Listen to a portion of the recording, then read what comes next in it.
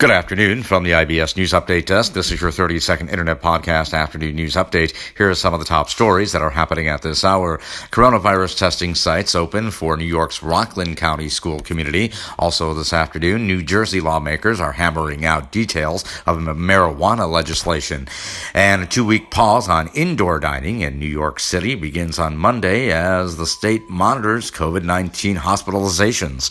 And that is your 30-second Internet Podcast Afternoon News Update for now. We'll have more podcast news updates throughout the day. Until then, from the IBS News Update Desk, I'm Nicholas Anastas, wishing you a very good afternoon.